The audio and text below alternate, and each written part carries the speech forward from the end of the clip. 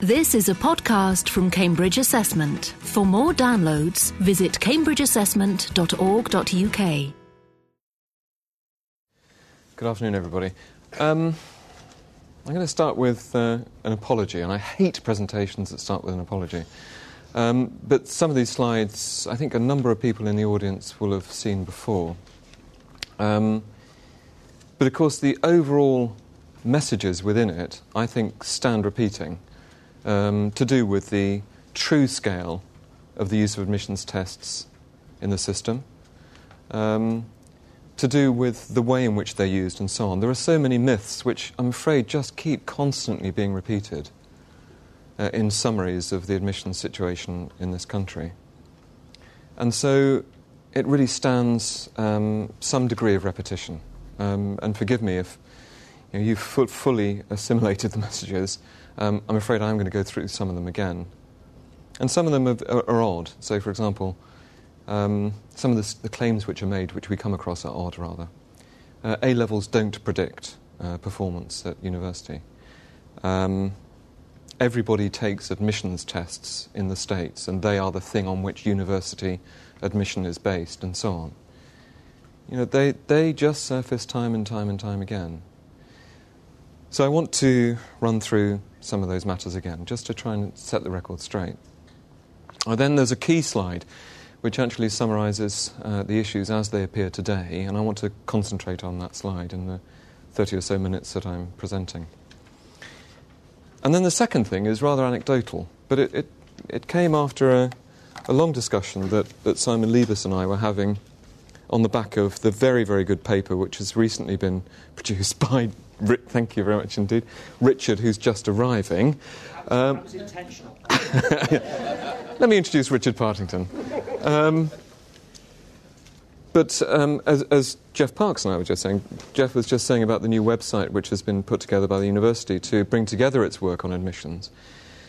And the work done here at the university, some of which we've supported by the supply of data, in some cases through mutual discussion of the issues, represents a real step forward, I think, in understanding admissions, and some of it challenges prior research. So Simon and I were running through some of the findings. The issue of the extent to which students with a comparable score from the independent sector and the state sector, respectively, enjoy or do not enjoy differential performance at HE. These kind of very, very important matters. And Simon said something very important. He said, Tim, I'm actually a brilliant musician. Of course, I can't play an instrument or read music very well. But I could have, because I'm very interested in music now, and I always have been. And had I made different choices when I was very young, then I indeed would be a brilliant musician. And I think that ought to be taken into account when I'm applying for anything. And in a sense, that's what often happens. This notion in our system that we want to compensate for the choices which people have made. Often those choices are made by young people with very imperfect knowledge of their circumstances or their aspirations. And Phil Hodgkinson did very good work on learners in FE and the reasons why they choose particular institutions and courses. And policymakers always assume that young people make their decisions in the light of perfect knowledge of the system, perfect knowledge of what they should do in order to realise the things that they want to achieve in their life. And, of course, they don't. But a key question for universities is how much should they compensate in the admissions process for so many things which have actually happened before? And I think that's a very, very important matter. So what's the context at the moment? Well, Stretch and Challenge has been implemented in A-levels. And as far, again, somewhat blowing our own trumpet, ARD is, I think, one of the few research groups actually looking at how Stretch and Challenge has been implemented and what impact it's had. And Joe Emery in ARD has done work within a particular model of a design model for the research of saying, going around the subjects and saying, how did you conceptualize Stretch and Challenge?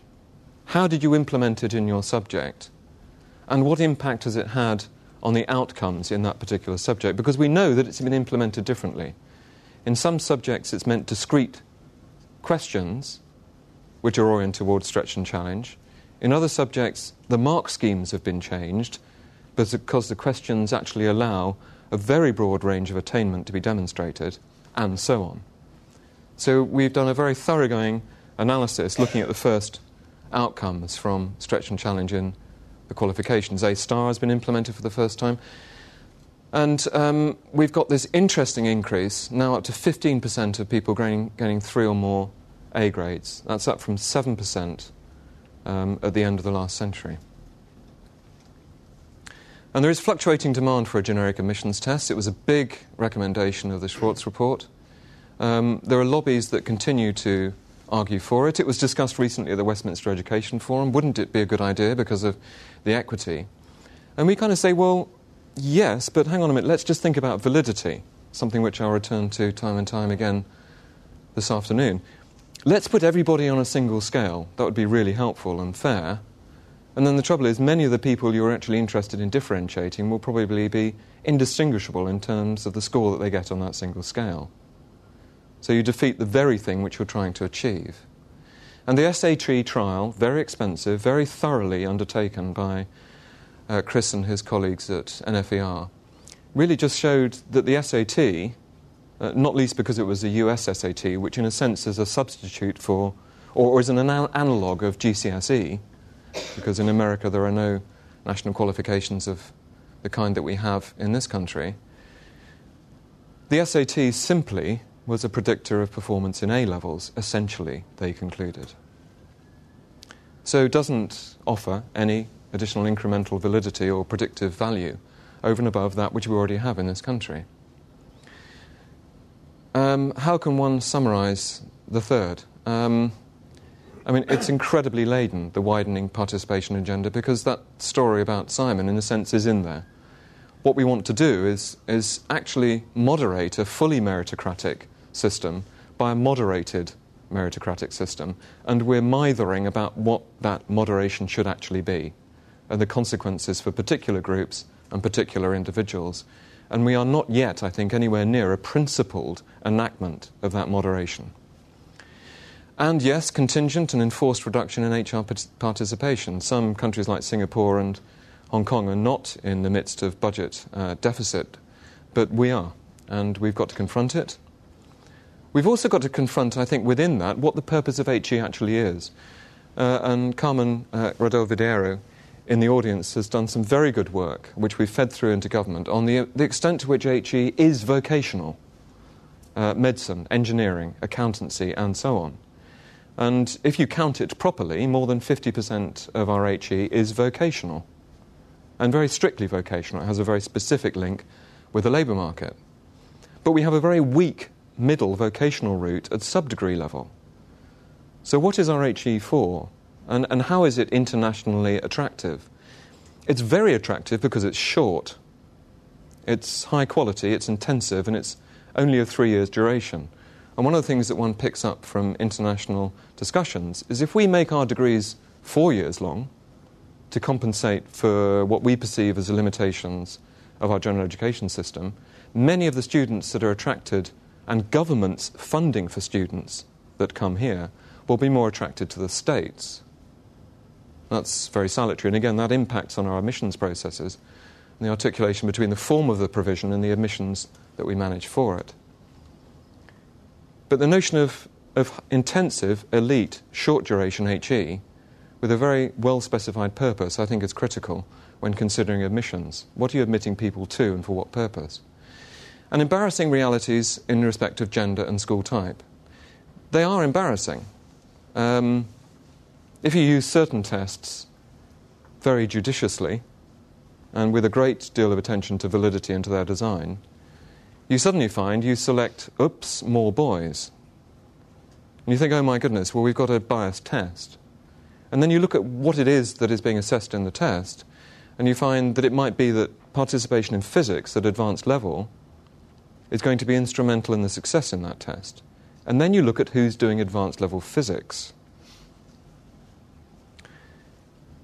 So the fact that an admissions test actually causes admission differentially across genders may not mean that the test is biased, but it's actually showing difference in terms of the subject choices and the things that young people are actually studying and the type of attainment they're deriving from those studies.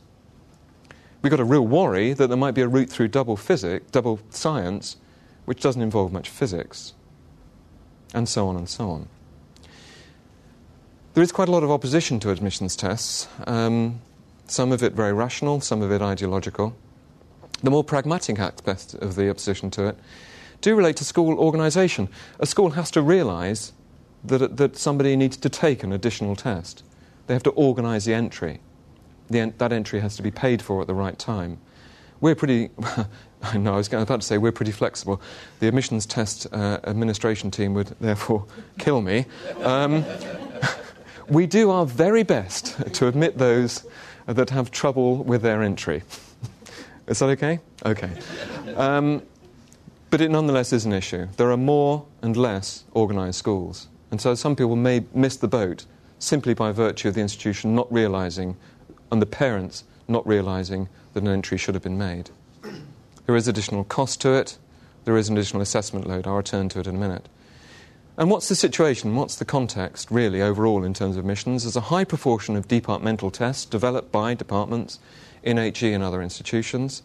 There is a low level of validation work, by contrast. Lots and lots of tests, but not much validation work. We've really tried to underpin our tests by validation research. And I'll come on to what we mean by validation in a moment. But I commend the Cambridge University website, and our reports are on our own website. But it's a kind of a moral and technical imperative to underpin them with evidence. Again, these I'm going to rattle through because these are the things that the majority of people will have seen before. Definitions of an admissions test. HEI is own devised or devised by a group or consortium or by an awarding body. Used by one or more in one or more subjects. And this is just a grid of what we've got. There we are in terms of one or more HEI. Ebb and flow in terms of who's using them. Some migrate from them because they feel there isn't enough validation or they don't work. Some institutions like Cambridge do work and reject tests after having used them for a while on the basis that they're not actually providing any additional incremental predictive validity. Institutions' own tests. And it was reported in the Nuffield study, the 16 to 19 study, that there was a dramatic increase in the number of admissions tests. Now, there has been an increase in the number of admissions tests which are recorded by SPAR, but a footnote in the SPAR annual report says this is almost certainly an outcome of the institutions actually letting SPAR know that they are running a test, not an actual increase in the number of admissions tests. This is really very important. I've done a great deal of work on this. I don't think there is a massive, unfettered, burgeoning increase in the number of admissions tests. Far from it. They're pretty static, in fact. And so on, and so on. We've got a family of tests, often linked by virtue of an underlying common item bank. But that itself tells its own story. Because we emphasise validity, it is a question of ensuring that you design a test which has components which are appropriate for predicting either outcomes at the end of the course or whether people can stay the course, something again I'll return to, what do we mean by validity. We emphasise that the design of the test should be linked to the requirements of the individual programme. Those are the numbers. International interest in admissions tests are growing in medicine and so on. And mothballed is our own work on a generic test, the unit test. We did a great deal of work on this generic admissions test with ACER. We did a great deal of work with departments and institutions. And it was almost impossible to get any traction. And we decided why try to force on the system something for which it appears there is no need or interest? So we mothballed it.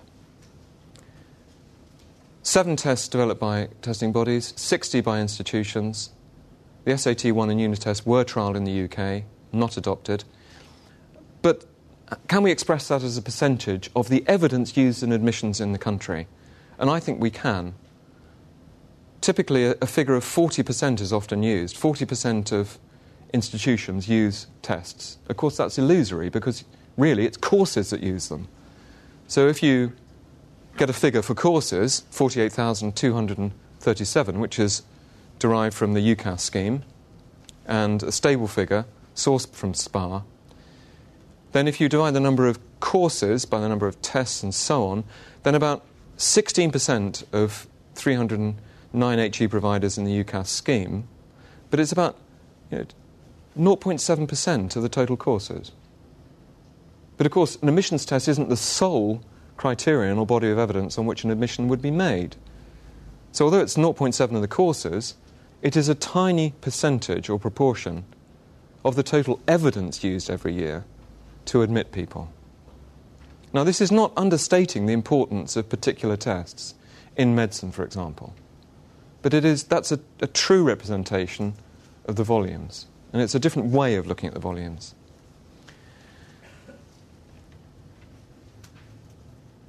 So these are the national tests, total number of applicants.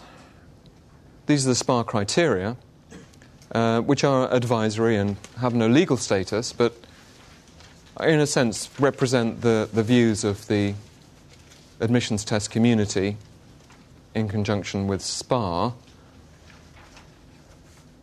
So rigorous validation and reliability testing, be supported by statistical and research evidence. And frankly, that body of evidence is lacking.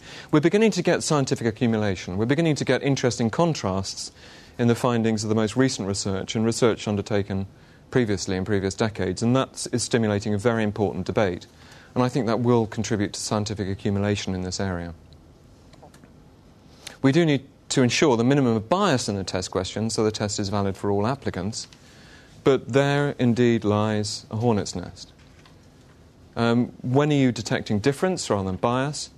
If you're detecting difference and that pulls you in a direction that you don't want to go in terms of the institutions that you're recruiting from, because that's contrary to the widening participation agenda, or indeed pushes towards a gender balance which you find unsatisfactory, what do you do about it?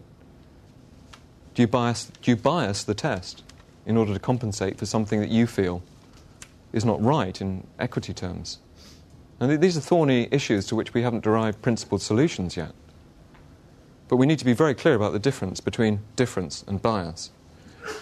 Be readily available and accessible, and of course there we have these major issues about the extent to which schools may or may not be aware that they need to offer them. Provide exemplar materials and tests with answers, fitness for purpose, linked to validation, be approved for use through institutions' relevant structures and processes. And these myths, it's all by SAT in the States. Well, the fact is that curriculum-linked tests are now increasing in their importance in the States. The equivalent of A-levels are just increasing.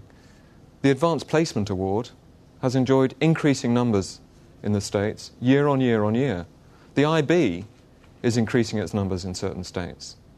Cambridge Assessment is working with a number of states on curriculum-linked assessments to be used for prediction in HE participation and success. And that's the constellation of material which is really available on the table in the majority of HE institutions in the States. Multiple sources of evidence, and that's critical, multiple sources of evidence which are used to make a decision, with some prioritised in certain cases of certain young people. And, of course, policy not being clear at an institutional national level about what you prioritise. A lot of devolved decision-making in terms of which you would want to prioritise as a tutor, admissions tutor or admissions coordinator for a particular course. Our own criteria, we develop assessments in close conjunction with HE, usually on request, are not about forcing assessments on the system. I run the admissions test team in ARD in Cambridge Assessment. We make money from our tests because people have to give us money for running them. Does the amount of money those tests generate pay for the number of people and the amount of money that running these tests cost? No, it does not.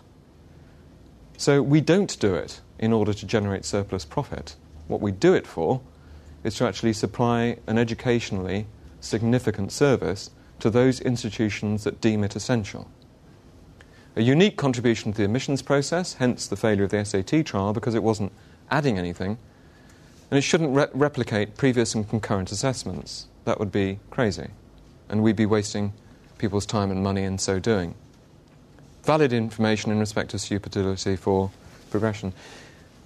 There are issues of cost, burden, validity and utility.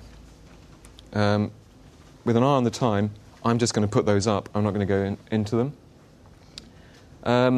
There's a lot of nonsense talked about cost. When you look at the amount of expenditure that young people engage in, the amount that is spent on an admissions test, which is highly determining of their future, is pretty insignificant. It does add to assessment burden. Validation, as I said, is an issue. There should be reasonable cost for each assessment. Admissions tests introduce a whole new ballgame in terms of travel to centre, though, because we are quite convinced that admissions tests should be run in a supportive institutional environment. And that's typically the school in which the person is studying. But some admissions tests actually demand very long travel to a centre to actually take them. And then we've got the thorny problem of preparation courses and materials.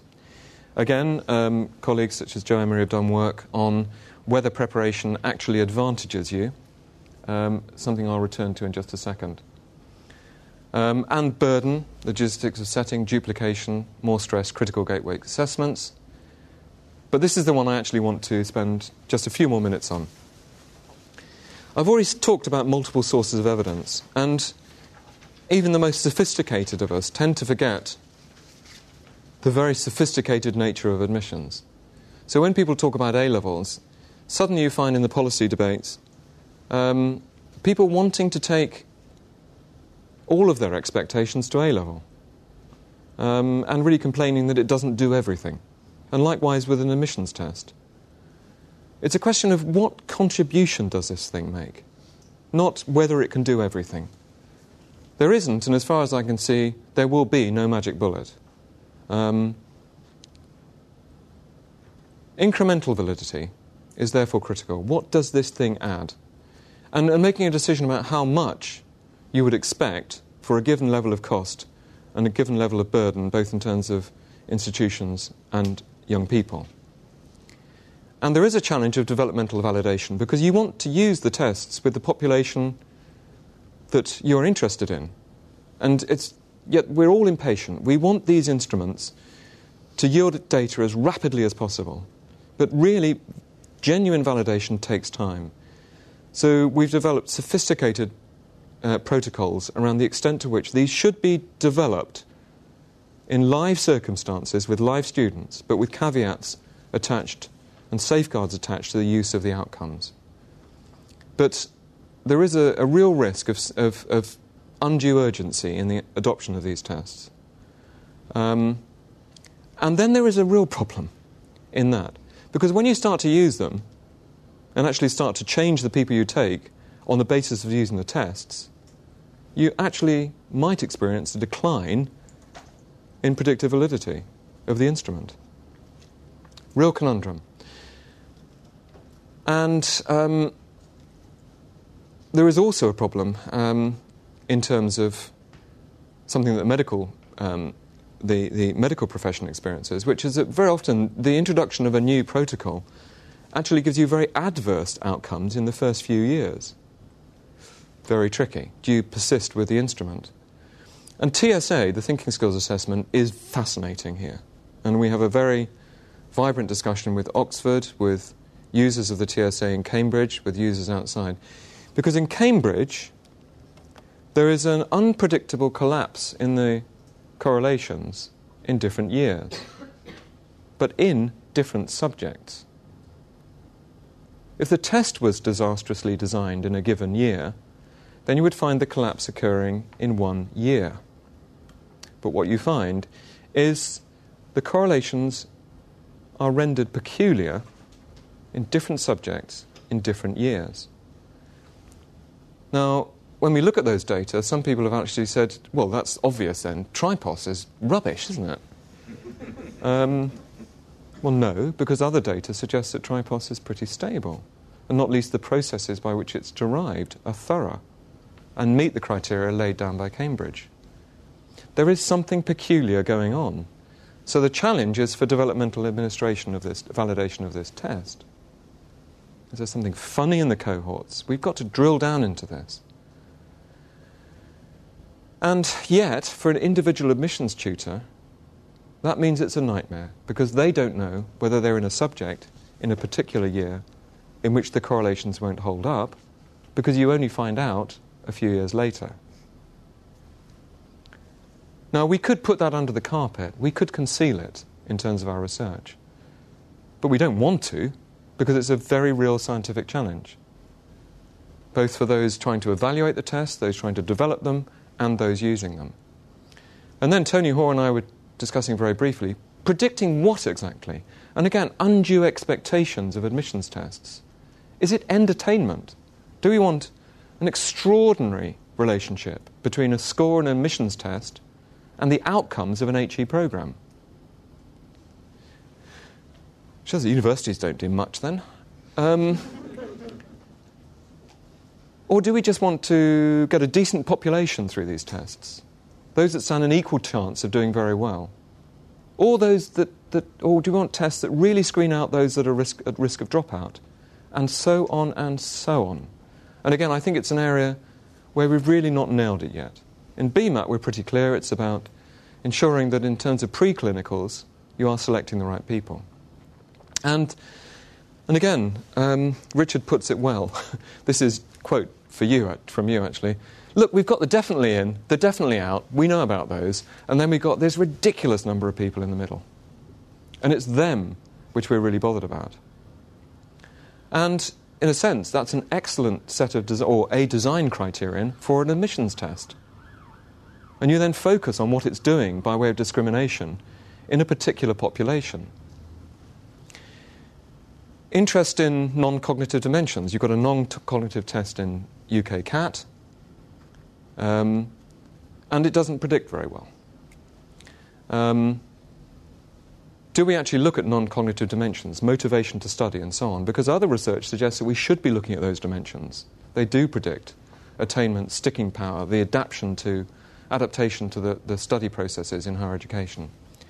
And then we've got STEP. I mean, people talk a lot of nonsense about criterion reference and norm reference qualifications.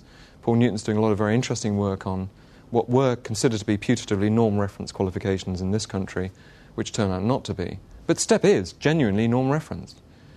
And it works very well for the mathematicians. But the problem with STEP is that if you take it in 2009, you can't use your score in 2010. And maybe that's right, because if somebody took it in 2009 and doesn't have a similar score in 2010, they've even forgotten a load of stuff that they really should have retained, or the test isn't doing a very good job in terms of stability. And are we bothered about somebody taking a test twice? Interesting. But STEP is very interesting, because it's one of the few examples internationally of a true norm-reference qualification. A test, rather. And I could talk about this for hours, but I won't, because I've only got about 30 more seconds. The very peculiar attacks on A-level. It does prepare people for higher education. Perhaps not as well as it should. We could get some different skills in there in terms of preparation for the forms of learning which are present in higher education, and we're in intensive discussion with the HE community on that basis. But it does prepare for HE. They are intensive, and they are relatively narrow, and that's a good thing. We get general education out of the way early in this country. That's an interesting way of looking at it. And therefore we don't need 4-year degrees. And it predicts if you use UMS. So maybe we shouldn't continue to use grades. Grades generate all sorts of nasty artefacts. The tariff, weird thing. Don't understand that at all. Generate loads of information on people and then throw it all away by giving people a single score. Can't understand what that's for at all. And then we've got the recent work at Cambridge on state versus independent, UMS and GCSE, where although everybody is citing the most recent paper using the multiple regressions as proof that there is no distinction between those with the same score between state and independent schools, and therefore you shouldn't preferentially recruit from the state sector. Within the paper, there's a fascinating thing about identifying those students who've got an outstanding GCSE score amongst otherwise schools that got low or mediocre GCSE scores. Fascinating stuff, and very real, shines out of the data. And then you've got stuff that Carmen and her colleagues in ARD Stats have done on A-level choice and widening participation. If at GCSE it's all about attainment, at A-level it's all about choice. It's about what subject you choose to do. Straight back to where I began in terms of Simon. People are making very peculiar A-level choices. They're often ones that make sense to them because they want to do a subject with the teacher who's got the best reputation in the school for delivering really exciting programs. The thing is, they've just done a subject which actually will take them out of scope to some very good universities. And that, I believe, is something we really need to look at. The rational, or the basis, the form of rationality which is being enacted by young people in respect of their A-level choice is critical in the system. Schools, undoubtedly, from our own research, are bending over backwards to give kids what they and their parents are asking for. But are they aware of the implications of the choices that they are making, the doors they're opening, but more importantly, the doors they're closing? There's no point in beating elite universities over the head with a sledgehammer, saying you're getting people from the wrong schools, if you just can't find the people, if they just haven't done the right qualifications. I mean, what a bizarre system in which you drive people to non-meritocratic entry and actually taking people who aren't suitable because there's somehow some moral imperative behind it. But there's an awful lot in that last one. So, there we go. A few questions to leave you on. Can an assessment be coached for? That would be a very bad thing. That's we strive against. Does the assessment duplicate anything else? It shouldn't. Is repeat assessment for retention by candidates necessary in order to look at deep learning? That's an interesting issue of STEP. What's the evidence, validation? Are candidates adequately supported in terms of both entry and preparation? Does it contribute unreasonably to candidates' pressure and stress? I'm reading this slide out and you could read it. Are costs reasonable? Does it really open up access? Or does it close it down? Non-traditional entry, I haven't talked at all about the fact that everybody talks about A-levels, which are very good qualifications, but of course, what about all those people who don't have them because they come from other nations? And some of those can't speak English very well, but they learn it pretty quickly when they're here. What are the educational backwash effects of whatever qualifications you use for admissions? Is there adequate monitoring of these in line with the Cambridge approach of being concerned about the effects and uses of your assessments? What does admissions testing tell us about confidence in other assessments? Utility of information from other sources. This critical thing of multiple evidence. And what does it tell us about standards over time? If the outcomes of these admissions tests tell us that standards are one thing and the curriculum tests tell us that standards are moving in a different direction, all very interesting, none of which we have time for. John. Well, thanks very much, Tim, for putting a very, very useful background to one aspect that is involved in the admissions process that we have to deal with at medical school.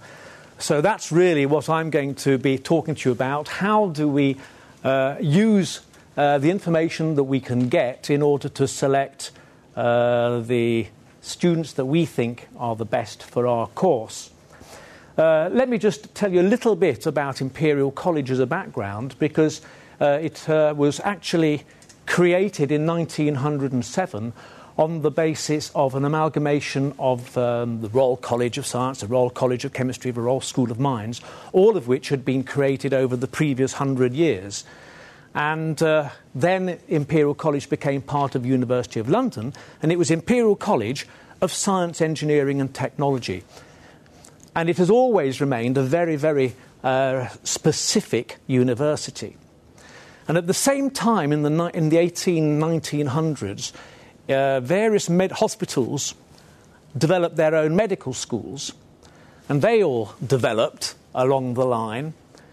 And actually, as far as medicine at Imperial is concerned, the real starting point was when St Mary's Hospital and its medical school in 1988 could see the way things were going for the London medical schools at the time, jumped the gun and merged with Imperial College, at which time it became Imperial College of Science, Technology and Medicine.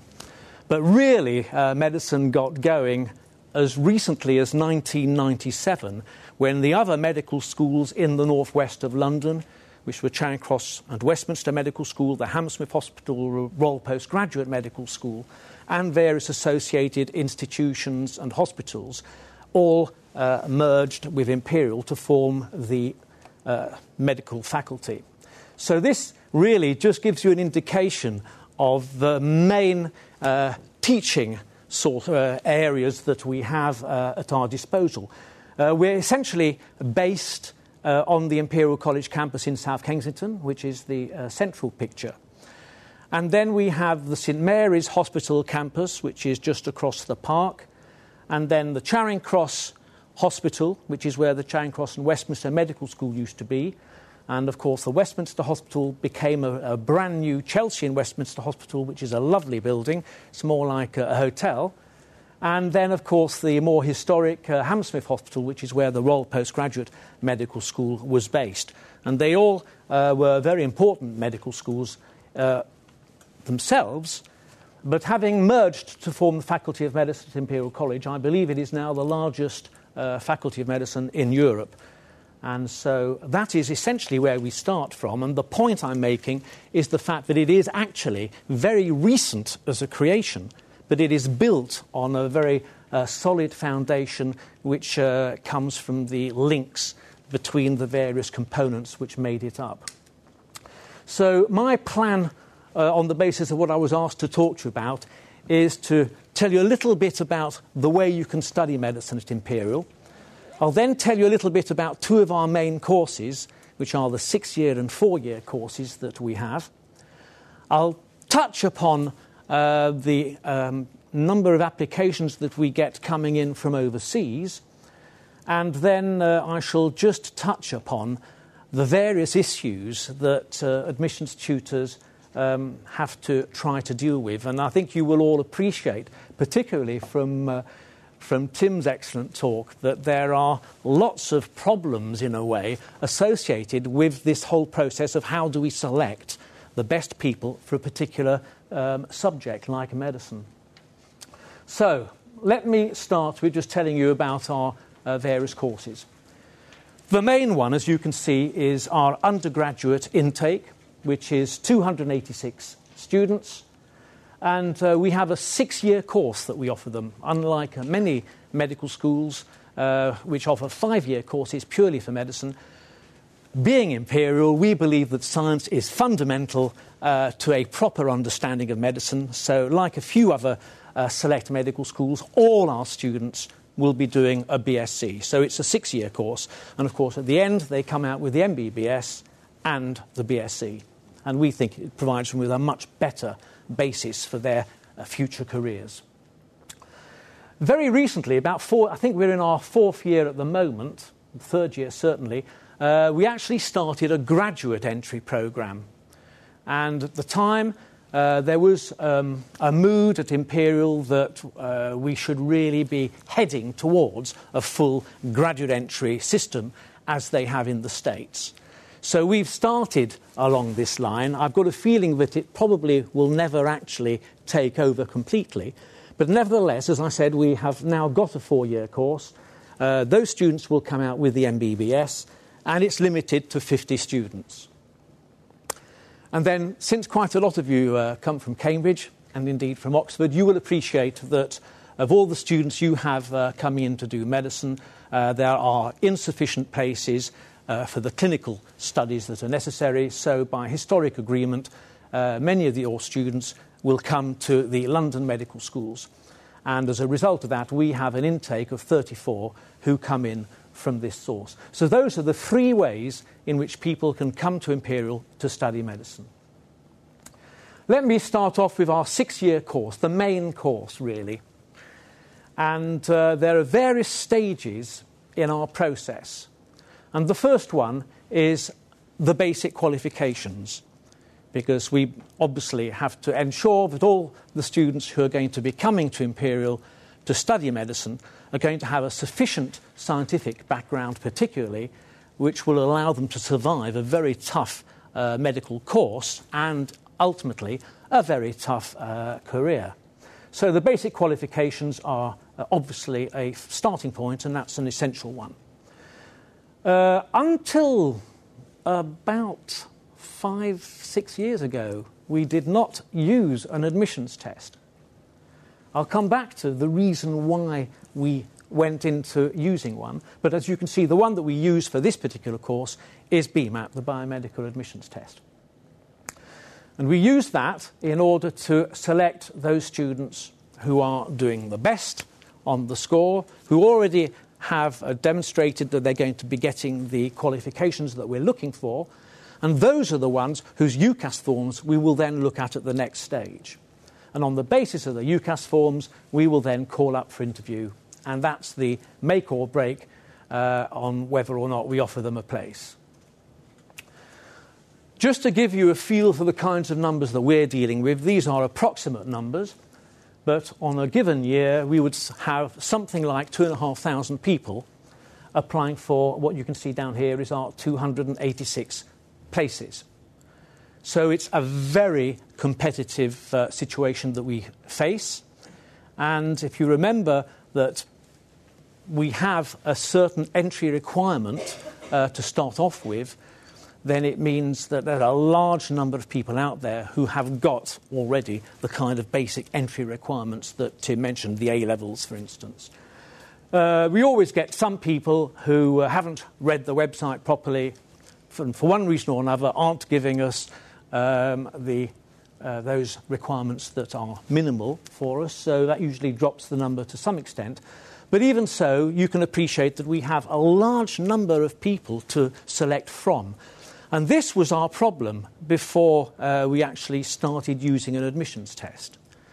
Because up till then, when I started off as admissions tutor for the Faculty of Medicine, we actually had to read 2,000-odd UCAS forms and somehow select those that we thought we ought to call up for interview.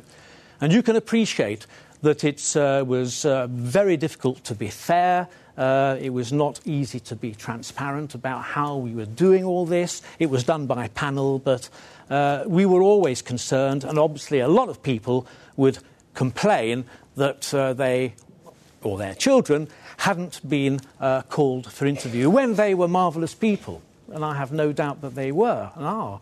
But somehow we had to select out. So it was becoming increasingly a big problem for us, let alone the fact that you would appreciate that staff time has become more and more difficult to get, and so we were facing a situation where it was going to becoming a mountain to climb. So we decided to follow the line of using an admissions test. And at the time, BMAT was the only one that was already being used and for which there was already a certain degree of validation. And we went down the BMAT line. And what we have done is use BMAT as our second stage. And the distribution is relatively normal. There may or may not be a slight tails, but essentially we look at the scores for the top end of the distribution and work our way down until we have, we believe, the number of UCAS forms that we want. And those are the ones which we will then take down to the next stage and look at the UCAS forms. And at that stage, there is, again, another triage. We can get, we decide that some people may or may not be appropriate perhaps for Imperial. We don't think perhaps they're really indicating sufficient reason for wanting to study medicine, whatever. We whittle it down and then have a final number that we will call up for interview. And the interview is relatively short, and it's the one at which we will decide on whether or not to offer a conditional place. And for a few people at this stage, they haven't done well enough at interview to be offered a very definite place. But on the other hand, you know, they looked potentially acceptable. And for those, we tell them that if they don't get it anywhere else, when they get their A-level results and they've met the entry requirements, then they can contact us to see whether we have any places left, and we will then consider them at that stage. So that's essentially how we work it. Let me just take you through the various stages, because I think every medical school will have its own way of selecting its students. I think that's beneficial. It means that if you don't manage to get into one school following a particular procedure, you've still got plenty of other chances. Well, 3 other chances. For us, we at GCSE really ask for a minimal kind of qualifications. We ask for 3 A's and 2 B's across the 3 sciences, English and maths. We deliberately don't go along the line of other medical schools which are already asking for 8 A stars and all this business, mainly because we would be concerned that there are children who have been to perhaps not a very good school at that stage, haven't done that well, but then go on to another school where they are going to have much more chance of getting decent A-levels. So if we raised our GCSE standard to, let's say, 8 A stars, we would be losing a lot of people who actually we think might well have the potential and coming from widening participation backgrounds, for instance. So we keep them very low. But at A level, you'll appreciate we're already going to 3 A's and a 4th subject with a minimum of a B at AS. So they're having to demonstrate that they are likely to be achieving good grades at the A-levels. We are specific about a couple of them. It's chemistry and biology for us. And again, we heard from Tim, 15% of students are now getting 3 A's. So on its own, we are finding it, we would have found it very difficult to select on that basis alone. Obviously, there are other qualifications that we accept. The International Baccalaureate is probably the other main one that we consider. We ask for 38 points. Again, there are specifics at higher or standard level. Whoops.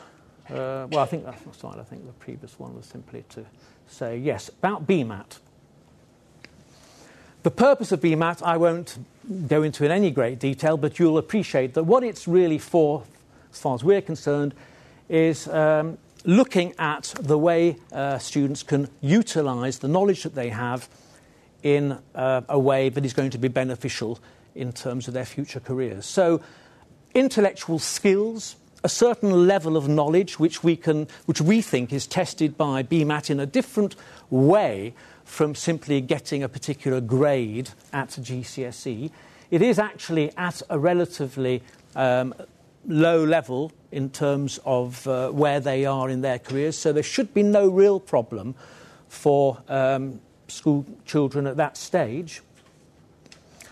And basically, we would like to think that it would increase the chance of accessibility for everyone having the chance of doing well or not in BMAT, depending on, irrelevant of where they're coming from. The universities that use BMAT, you will almost certainly know, Oxford, Cambridge, University College and ourselves for medicine, but you will appreciate that Oxford and indeed Imperial use BMAT now for our biomedical sciences BScs. You will also appreciate that it is used for veterinary medicine by Cambridge and, of course, by the Royal Veterinary College. But it's a small and select group, and, of course, what is interesting is that the chances are that the pool of students who will be applying to these colleges may well overlap to some extent in terms of individual institutions. And we know that that is indeed the case, not surprisingly. For us, you will appreciate that we had to somehow have a way of discriminating above and beyond the entry qualifications that they were offering us. So we wanted an objective test which would allow us to discriminate between these highly qualified candidates. And from Imperial's point of view, we were getting overwhelmed by the numbers of letters and complaints coming in because I understand, I mean, it was very difficult for us to be able to demonstrate that we had been open and transparent up till then. It was based essentially on a subjective system of looking at UCAS forms and making a selection on that basis. So again, BMAT was going to provide us with something that was, we felt, reasonably defensible and would certainly reduce the number of complaints that we might receive, and such has been the case. Also, obviously, it was going to be more economic for us, certainly in terms of staff time. And again, we have been going over the last few years through a situation where there has been a lot of paring down, and at the main research institutions, like all the ones that are on the list, the drive has been very much research, and therefore anything to do with teaching and the students has, to some extent, been more sidelined. I think people are beginning to realise that that's not necessarily a good idea, but nevertheless it was very important for us to be able to run a system, an admission system, using fewer staff and certainly staff time. And obviously it meant that we could be more focused in terms of the people that we were calling up for interview. BMAT details, again, we felt were important to appreciate. It was a written exam taken on the same day across the whole world, which we felt was useful. And as you can see, and as you almost certainly know, it's made up of 3 sections that we believe are particularly relevant for us. And it's the aptitudes and skills, the scientific knowledge, which a lot of people will say, yes, but that's tested elsewhere.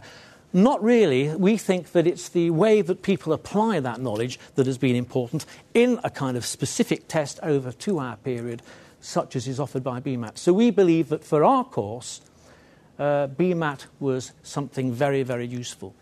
And the third section, for medicine, we think is reasonably important, and that's the ability to communicate.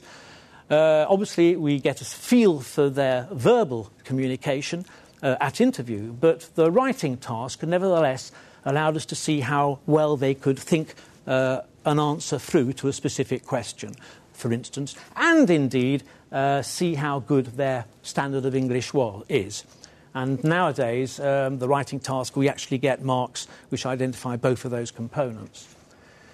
And again, yes, I'll come back to this, but it's very important to appreciate that there are centres, lots and lots of centres, particularly in the UK, but overseas too. And that's very important to us.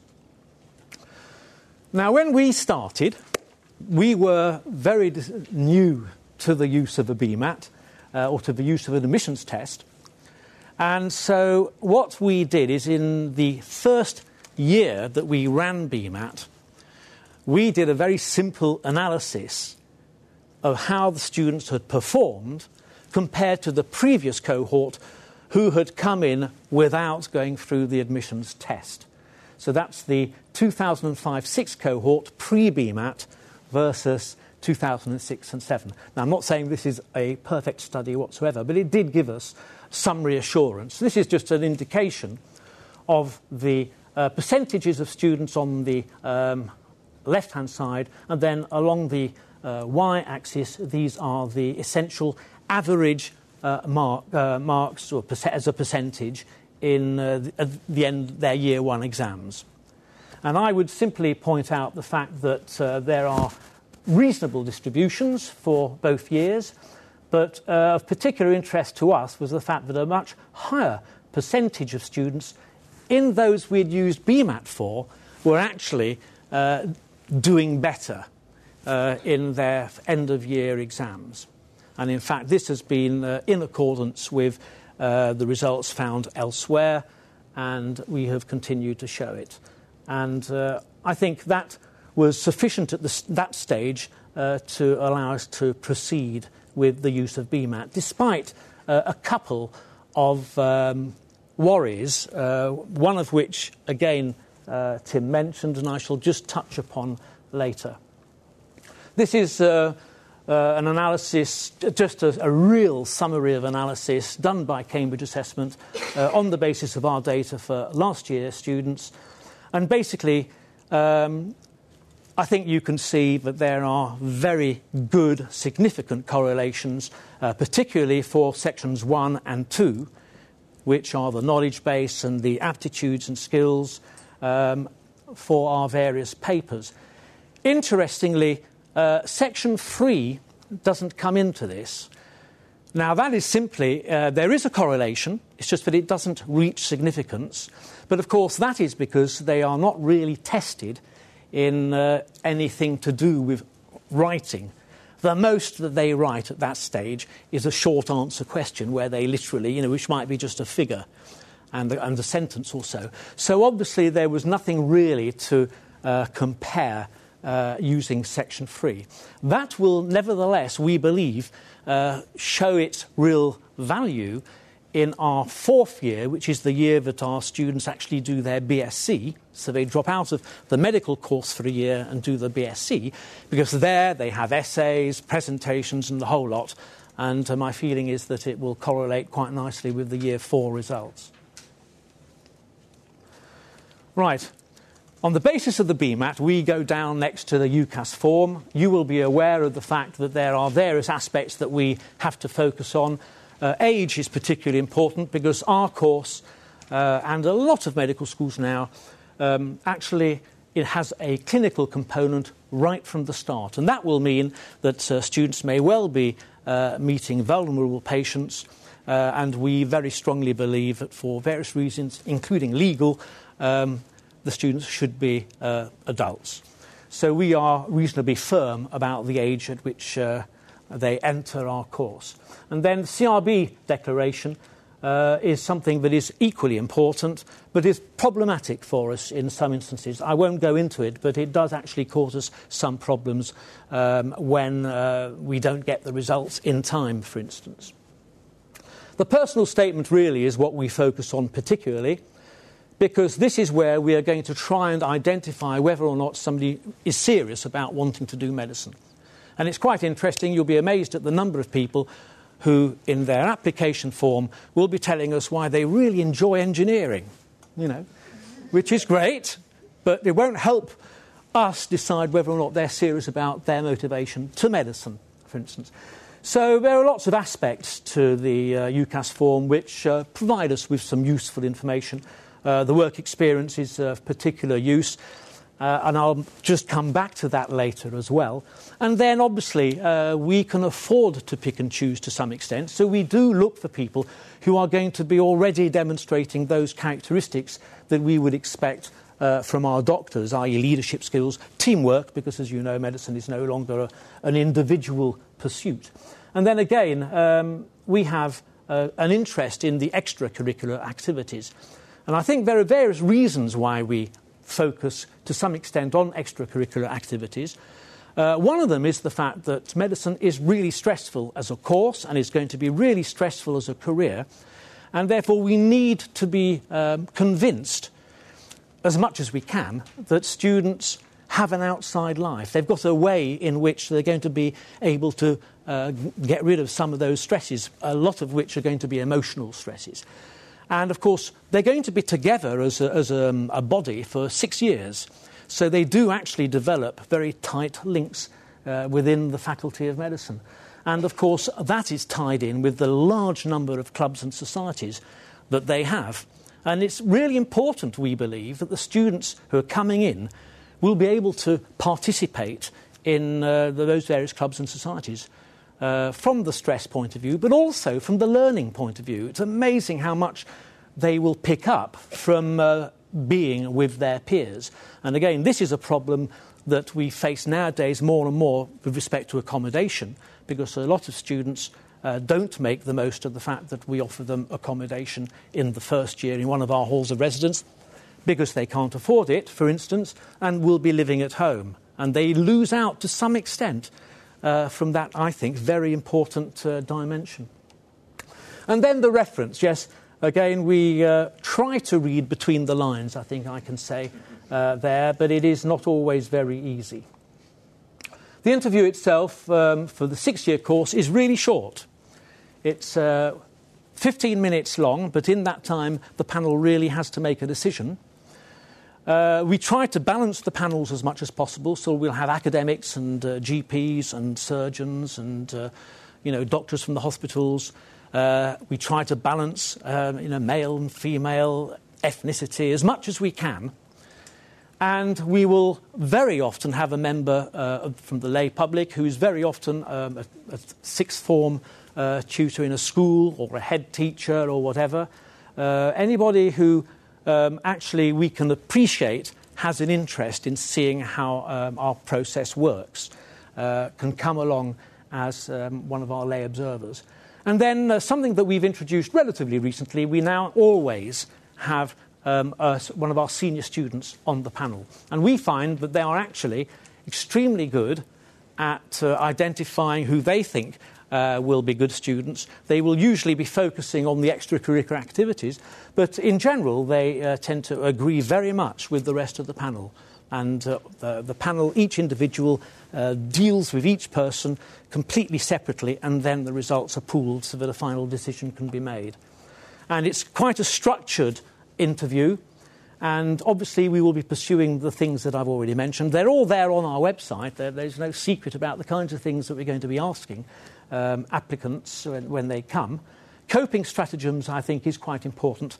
And then we do have a question that they won't have had a chance to really prepare for, which may be something topical, maybe something slightly ethical, and we will be using that as a comparator on a given day between candidates.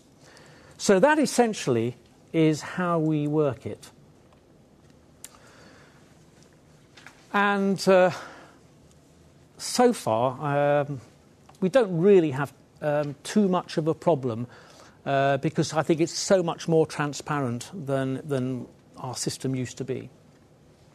I now want to, I'm doing all right, tell you a little bit about the graduate entry programme and UK CAT. We use essentially the same process, so I'll be able to go a lot faster through this. Obviously, the qualifications that we're going to be looking for will be different, and we use, interestingly, the other test, UK CAT, for our graduate entrance. We then have a look at their UCAS forms, and we give them a much more solid interview for reasons that will become apparent. And then we make the same offers. The entry qualifications are relatively specific for us. They have to have an upper second or greater and or a PhD. And I think of our 50 students this year doing our course, half a dozen have actually come in with PhDs already. And these are all people who've actually studied at the degree level in something that is relevant to medicine in some way, i.e. some kind of biomedical subject. And I know this differs with other medical schools, but for us, we can then focus very much on their scientific background, because Imperial rather grandly likes to think that this course is the one that is going to identify those high-flying academic clinicians. In fact, most of them will end up as GPs, like every other way into medicine, I'm sure. But that's why the science background is quite important for us. Again, the purpose is similar. We want a fair, objective test. It has to be defensible, transparent, and economical, essentially. And for the same reason, it will actually lead us to be able to reduce the number of people that we need to call for interview.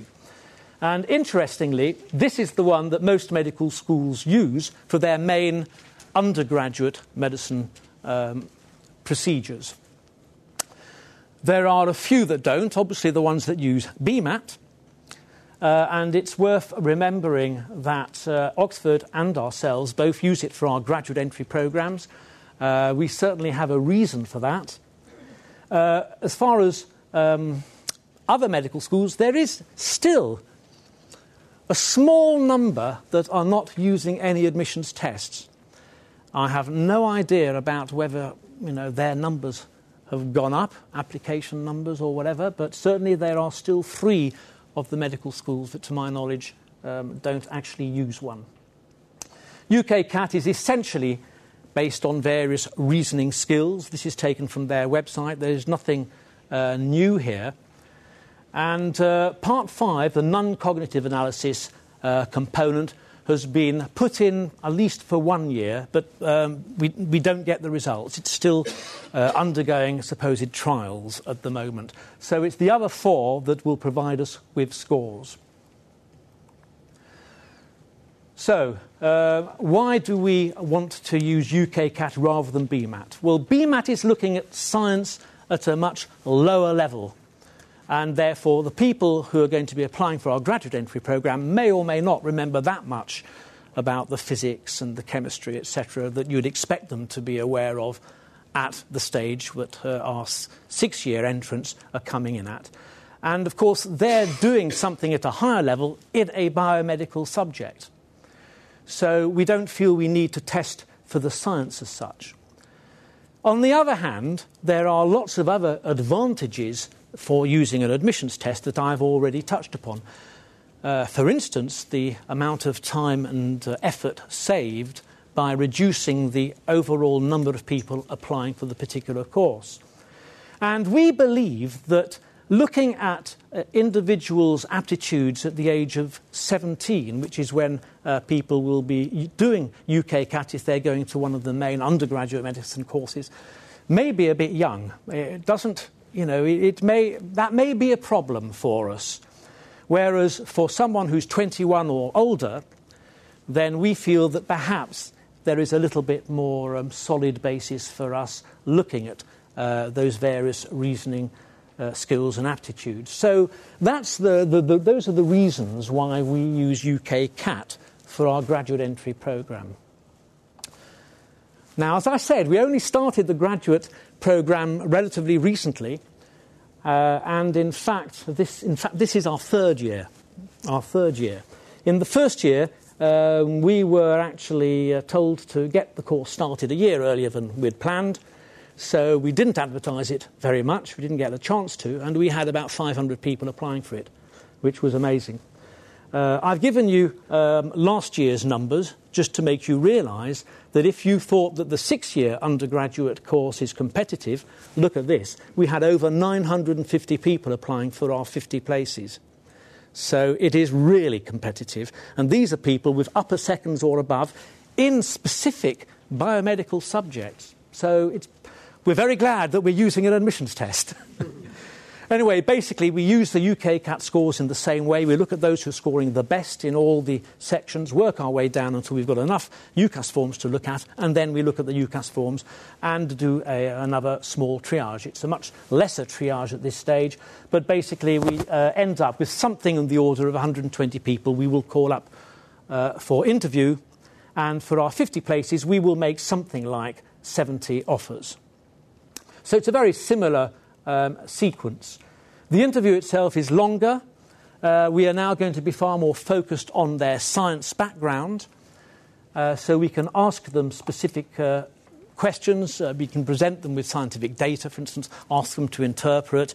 We can get them to work out ethical issues that may be related to that particular data. That's the kind of thing that we do. But otherwise, it's the same kind of thing that we're looking for. How serious are you about doing medicine? And, of course, at this stage, people can be... there is obviously no age barrier, so not surprisingly, there are a fair number of people who are now in their, let's say, 30s, possibly even in their 40s, who are now considering medicine. And we have to be sure that they are coming into medicine for the right reasons, etc., etc. So the interview is, nevertheless, we feel, important. I'm near the end, folks. Very, very quickly, a little bit about applicants from overseas. From the European Union, they are counted as home students. And this is where we are getting increasing numbers of people applying. From everywhere as far as Spain, Romania, all over the place. Coming in, and essentially we consider them in the same way that we consider our home students. So increasing numbers. But the interesting ones are the ones who are applying from further abroad, because these are considered separately. As you will know, the government identifies a specific percentage of our places that we can offer to overseas students. For our 6-year course, for instance, that number is 21. So we have officially 21 places on offer to overseas students. And let me tell you that we have 400 or 500 people applying for those 21 places at Imperial. So it's incredibly competitive. So large numbers. It's certainly for Imperial College, it's expensive. Obviously, there are reasons. And then, of course, there are lots of specific issues that we have to consider for overseas applicants. For instance, I've given you an example here. In Singapore, only the men have to go and do national service. And some of them you'll have to make sure when they're applying, when they're going to be able to start, etc., etc. So these are issues that we have to deal with respect to our overseas students.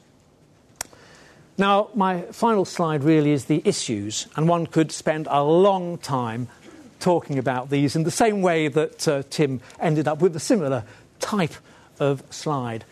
Entry requirements. There are clearly issues to do with what the students are presenting us with in terms of the entry requirements. Are we right in sticking to the minimal GCSEs that we're asking for instance? Should we perhaps start pushing them up? We don't actually consider A-stars. We're not interested in A-stars. At the moment, our main reason is the fact that we've got an admissions test that will tell us whether they're the people that we're looking for, who can actually not just know the knowledge but utilise the knowledge that they've got. How good are the GCSEs and A-levels, etc., at predicting how well they're going to perform ultimately as doctors? And there is still relatively little information about all that. Admissions tests. Various interesting questions. I did touch upon the fact that, as Tim did, gender was a real issue for us in the first year that we did it. The background was that in previous years, we always have slightly more females than males applying to do medicine. And before we started using BMAT, we had something like between 55 and 60% of our intake being female, the rest being. When we used BMAT, the first time we looked at our data, I was certainly really worried, because that difference had completely swapped, and we were now taking in 60% males, 40% females in that first year. And we had big discussions with Cambridge Assessment, who, bless them, looked at it all for us and said, well, actually, there's nothing wrong with the test. And I'm pleased to say that over the last 4 years, the numbers which started like that have come completely back down again. And I think one of the reasons might well be the fact that it's a timed exam. Some woman told me, of course, that women aren't going to rush into making decisions, so in a timed exam they may well do worse. Well, if that's the case, they've certainly got their act together, because they're doing just as well now. So we're nearly back to where we started. But that's quite an interesting one. And there are other potential concerns that one might have with an admissions test. Again, Tim touched upon them, like how fair is it to use the same part of the curve for people who are actually studying abroad, say like in Singapore? Should we expect them to be able to do a test that is really designed for UK students on the basis of GCSEs, etc., to do as well? In fact, I don't think it is a major problem. Certainly the people from Singapore, as an example, are usually, certainly the ones we take, are pretty good. So again, we don't think it's a real issue. The UCAS form, very quickly, let me touch upon one item, and that's to do with the work experience. We now know, and it's very clear, that there are some candidates who will, let me put it politely, be inaccurate in what they tell us about what they've done, for instance, in work experience. To put it another way, we know we actually have lots of examples not us as Imperial necessarily, but across the medical schools, that there are blatant untruths. So we now are having to enter a system where we get them to provide us information about where they did their work experience so that we can contact a certain percentage to verify whether or not this is true. It's a shame, but probity, I've just got that up there because it has become an issue. Interviews, again, there are going to be people who think that interviews are very subjective. We do our best in getting a balanced panel, and it's a joint panel decision. But I accept that obviously there are going to be issues associated with it. And widening participation, what a shame. I've just run out of time, really, because this really is a big issue. And we are desperate to increase the numbers of people who get to us from comprehensives. I make no bones about it. At the moment at Imperial, I can tell you that 40% approximately of our intake comes from independent schools, which is, when you consider the numbers of people studying at independent schools, absolutely out of proportion. And of the 60% that are left, roughly half are coming from selective grammar schools. So it's those others that we're really trying to reach out to, and we have a whole lot of things now developing already in place that we're using in order to try to increase the numbers, the proportion coming from the comprehensives, who, as again I think, Tim, you mentioned, there is evidence to suggest may well end up doing better in the end than people who've been, crammed at that earlier stage, trained as much as some schools will do in order to get them in. So I think on that note, I shall very quickly give you my summary. It was the background. I talked to you a little bit about our 6-year and 4-year courses, and there are clear comparisons in the way that we deal with it. I touched upon applicants from abroad, and I just opened the can of issues for you. Thanks very much.